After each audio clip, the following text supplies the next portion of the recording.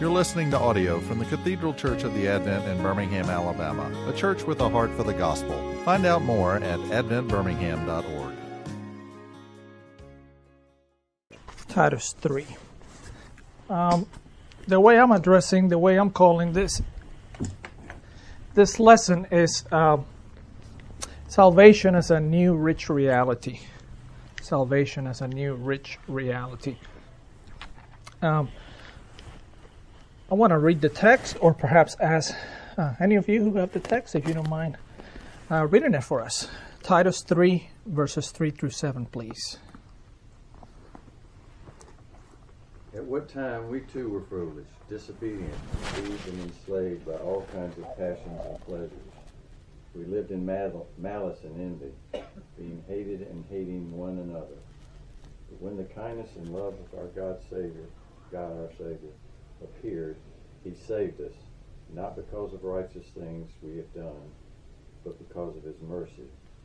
He saved us through the washing of rebirth and renewal by the Holy Spirit, whom He poured out on us generously through Jesus Christ our Savior, so that having been justified by His grace, we might become heirs, having the hope of eternal life. This is a trustworthy saying, and I want you to stress these things, so that those who have trusted in God may be faithful to devote themselves to doing what is good. These things are excellent and profitable for everyone. That's good. Thank you. Thank you very much. So there are a couple of things that I want to focus here, and that is the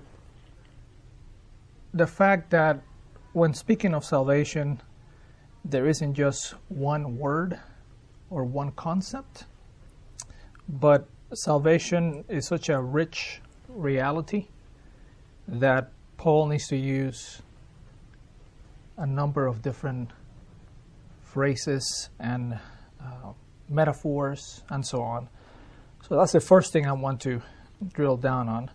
The second thing is about the relationship of this salvation to reality. So we speak about being saved. Here he talks about being delivered, about new birth, justification, and eternal life. How are those things real? Have you ever wondered about that? I know, for example, that when he says that through the washing of regeneration, I know that there hasn't been a literal cleaning of something inside my soul, right?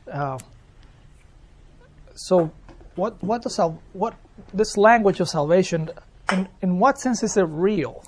How can you speak of being born again, being regenerated, and so on? Is that something that happens in the mind of God? How is it real? So I want to talk about those two things: the wealth of our salvation and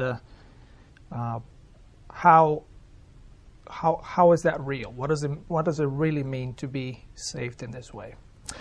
The first thing that Paul does is, like Gil spoke about, is a little bit of not law as such, but first showing us who we were before conversion, before meeting Christ.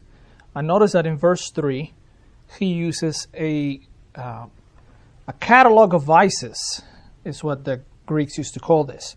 He uses a catalog of vices to explain who we were before conversion. And there are three aspects here that I quickly want to call to your attention. He says at the beginning of verse 3, "For we once also," notice that he includes himself here. Paul is not saying, this was not me, even though he was a pious Jew. Have you ever thought about that? How is it that someone who was a pious Jew, who according to Philippians he was faultless with the law, how can he say that he was all these things, foolish, disobedient?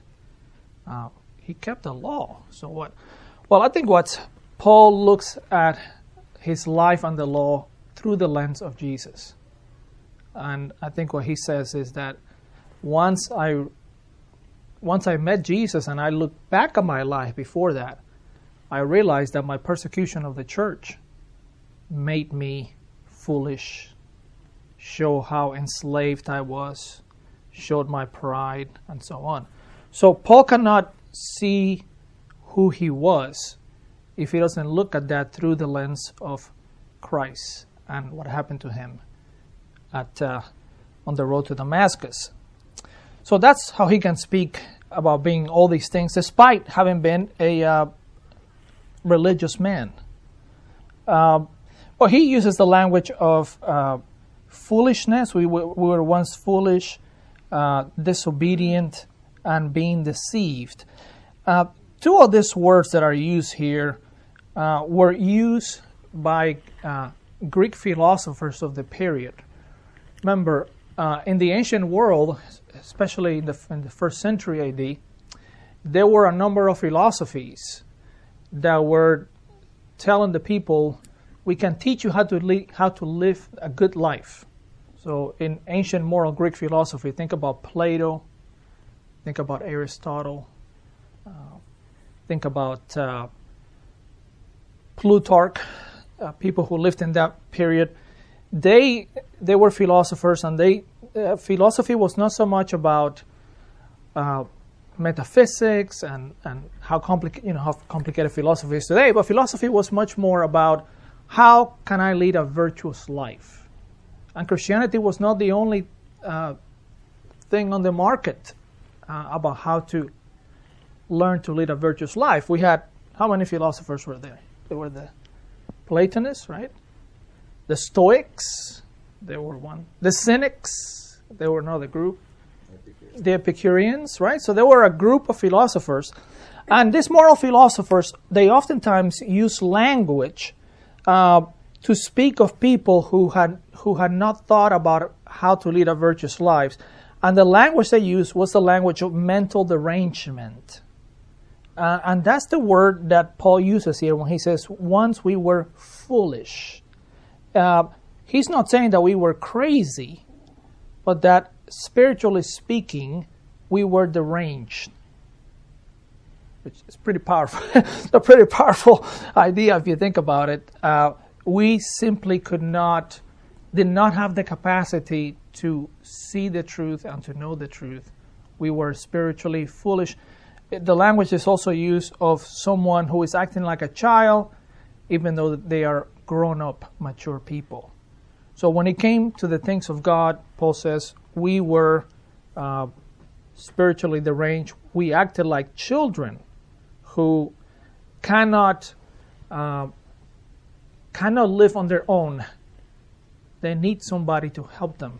But if you leave them alone, if I were to leave my 10-year-old alone at home and say, take care of yourself for the next 2 days, he's going to make, I don't know what's going to happen. He's going to make a complete mess. Even though the idea here is that people, even though they shouldn't be acting like children, they are acting like children because they're spiritually deranged. And you took the relationship part out of it. Like the end goal was utopia. You live a virtuous life for utopia, but utopia in a sense was basically really hedonistic. And Aristotle said God is the unmoved mover. So basically he's just this being that sat there and moved everybody, but there was no relationship whatsoever. That's right. There's no real God. It's more about the immanent, what's here on earth, and there is nothing outside. Well, there is something outside, but whether he wants to help you or not, it's something else. He also uses the language of slavery to speak about us. In verse 3, being deceived and being slaves to all kinds of pleasures, desires and pleasures. Everyone in the ancient world knew about slavery because slavery was a huge reality, right? There wasn't an economy with an infrastructure that you could go apply for a job. But there were slaves. Slaves. There were slaves of all kinds. It wasn't a skin color based slavery, because many of the slaves in the Roman world were Greeks. They were former Greeks, prisoners of war. and many of them became the tutors of the Roman children in teaching them Greek. A lot of these Roman fathers wanted their children to learn how to read Homer and the Odyssey and all that, and the Iliad. And who better than their Greek slaves who knew how to read Greek? So it wasn't a question of skin color. It wasn't a question of education. It was a question of just misfortune. You were taken as a prisoner of war, or you were born a slave in a home. And then what it was to be a slave, it depended on the domain. You could be a slave in a home, which was the best case scenario. Still bad. Paul still talks about it as a yoke of slavery. But that was different. And if you behave really well, some owners may have rewarded you with freedom, giving you your freedom at the end. The worst kind of slaves were those who had to work in the mines and those who had to work at brothels. So you could be a child, boy or girl, adolescent, and you could still be at a brothel as a slave. And so people well understood how bad it was to be a slave and how real it was. And Paul says that before knowing Christ, our reality was one of spiritual slavery. And he specifically says we were slaves to desires.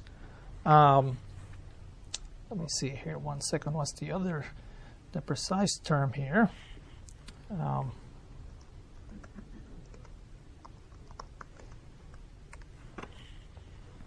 Yeah, according to the New Revised Standard Version, the NRSV, we were led astray, slaves to various passions and pleasures. Slaves to various passions and pleasures. Now, the language here of passions and pleasures are not bad in themselves. Those words could be used of legitimate passions and legitimate pleasures. So, God created us to have passions and pleasures. You could delight and have pleasure in nature, a glass of wine, sexuality in the right context, sports. There are all kinds of things in which there is a legitimate pleasure and passions. But the problem starts when we become slaves to those passions, when those passions become our raison d'être, our reason to live, to exist. Then they do a number on us, and we become addicted to them. We become slaves to them. And so Paul uses that language. We were addicted, really, to various passions and pleasures. Sin, in many ways, is taking the good things that God has given us. I think this is St. Augustine who said this. Sin is taking the good things that God has given us and twisting them in such a way that rather than using them for the good pleasure that God intended, we use them in a way that is hurtful for the other and also makes us slaves, so that those things become our gods and not the God of Israel. And Paul, to cap off who we were before conversion, he says that we were despicable, and then he says hating one another at the end of verse 3. And this really then gets at the love command, right? What is the central commandment of the law?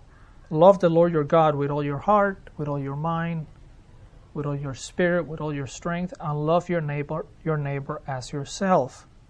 And when Jesus was trying to be tricked, he said, no, here's how you can summarize the whole Torah. Love the Lord your God and love your neighbor as yourself. Paul himself in Romans 13 speaks about if you love God and if you love your neighbor, you have fulfilled the law. So, before conversion, we were the opposite. We were not fulfilling the love command, which is our existence. God made us to love Him and to love one another. And if we don't do that, our existence is going to be out of kilter. I'm reminded again of St. Augustine. Lord, you made us for yourself, and our hearts are not at rest until they find their rest in you.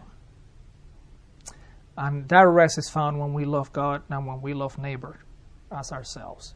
But being spiritually deranged, we did not love God and we did not love ourselves. And we did not love our neighbors as ourselves. And that's sort of the peak of our lives apart from God. There is no love for God and there is no love for the neighbor. Well, that was a pretty harsh but real picture of who we were. But in verse 4 here of Titus 3, there is a hinge point. Everything changes. There is the word but in verse 4, indicating that there's going to be a shift. And notice that the shift begins with God. This was our lives before knowing Christ, complete disasters. But something happened.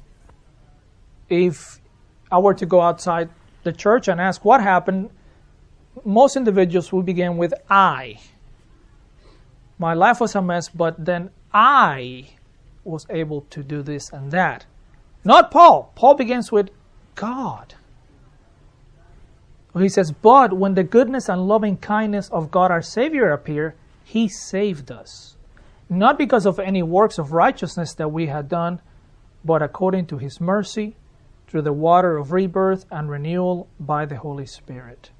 So for Paul, the only hope for a humanity that loves self and does not love God, the only hope for that humanity is something of the character of God. The fact that He is good and loving. When the goodness and loving kindness of God our Savior appear. So Paul is very clear that there is no kind of, let me put it in a negative way, that there is an incongruence. There is something doesn't fit in salvation, in the sense that it's not that we have done something that requires God to be kind and loving to us. Quite the contrary. We hadn't done anything to please God, but God, in an incongruous manner, although we did not deserve it, He chose to love us. And here He speaks of His goodness and loving kindness. He saved us according to His mercy. But you have, speaking of the character, of the being and character of God, Paul uses a number of terms here. He says that He's good, His goodness. He talks about His loving kindness, so God is loving. And He also says that He loves us, He saved us according to His mercy. So, despite our reality of not loving God and loving neighbor, God's attitude towards us does not change. He is the kind of God who has constituted Himself to be a God who is for us, who loves us, who does not want to let us go. And so, despite our malice and our slavery to various passions and pleasures, God continues to be good because He's not dependent upon how good we are, but is dependent upon who He is. And then, here come these statements that I wanted to highlight. The variety of statements that Paul uses to talk about salvation. So he says, number one, that He saved us. And the language of salvation, so this is very important. Whenever you read the language of salvation in the New Testament, you have to think about, you have to think about the Old Testament paradigmatic event of salvation. So what was that? Let me turn the tables and ask you. What was the event that the Israelites looked back and said, we know that God has saved us and we know that He will save us? The Exodus, that's it, right? So the Exodus was the paradigmatic event. It was, as a theologian, Robert Jensen has said, if you ask an Israelite and you say, this God saved the people out of Egypt, the Israelite would say, that's our God, Yahweh. He's the one who saved them out of Egypt. And that salvation was not only salvation from slavery into freedom, but it was a salvation from spiritual slavery to freedom to serve God. Because he told Moses, let my people go so that they can serve me. So think about that. They were serving the gods of Egypt. God is saving them so that they would serve Him, the true God. And so when he talks about salvation here, the idea is of deliverance. God has delivered us. And when you look at Scripture, that deliverance is multifaceted. What are the things that He has delivered us from? From our sins, from the penalty of our sins, from spiritual slavery, from demonic powers. In Colossians chapter 2, we hear about Christ on the cross nailing the law to the cross and overcoming the demonic power so that now they don't have power over you. Yeah. I mean, I understand the power of the Exodus, but didn't this really begin with Moses after God had dispersed the nations and he had no people, and he chose Abraham, who was totally unworthy. He was of the nations, but he drew him out of that dilemma to create a new nation that would be his nation. Yeah, that's quite. He even tells Moses about the 400 years down the road. That's quite right. That's quite right. But we normally tend to think of Abraham as the covenant, as God making a covenant. Right? He committed to be God for them, and then when they went to be slaves in Egypt, He delivered them from Egypt, and that deliverance is viewed as the prophets go back and again to the Exodus as an example of who our God is. That He's willing, He has the power, and He's willing to deliver us, even when we fall into both physical and spiritual slavery. So I hear what you're saying, but I think that's more the covenant with Israel. Okay, but notice what else. So salvation is not just deliverance, but he also talks about water of rebirth and renewal by the Holy Spirit. So can you think of another passage, Jesus talking to somebody else or talking about regeneration? Chapter 3. Yep, that's okay. It is chapter 3, actually. Remember Nicodemus? What Jesus told Nicodemus, you must be born again. Well, can a man go into the womb of a mother again? No, you must be born of the Spirit and water, which goes back to the book of Ezekiel. So salvation is not just deliverance. It's not just renewal and rebirth by the Holy Spirit. But then thirdly, he tells us in verse 7, so that having been justified, salvation is also justification. The idea basically is that we are guilty before God because of our sin, but on the basis of Christ's atonement, God is willing to say not guilty to all our sins. And then finally, we hear that we might become heirs according to the hope of eternal life. So there's yet another way of thinking about salvation is eternal life. And I like to tell my students that when the Bible talks about eternal life, it's not about raw chronology, right? As if eternal life was simply to live forever. Well, some people don't want to live forever.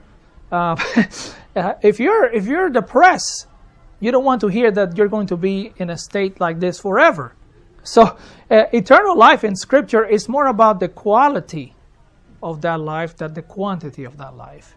Is being engrafted into the life of God Himself, where ironically the succession of time, you're not aware even of the succession of time. So here's how I explain eternal life with God. To us to think about millions and millions of years, it just crushes us. That's too long.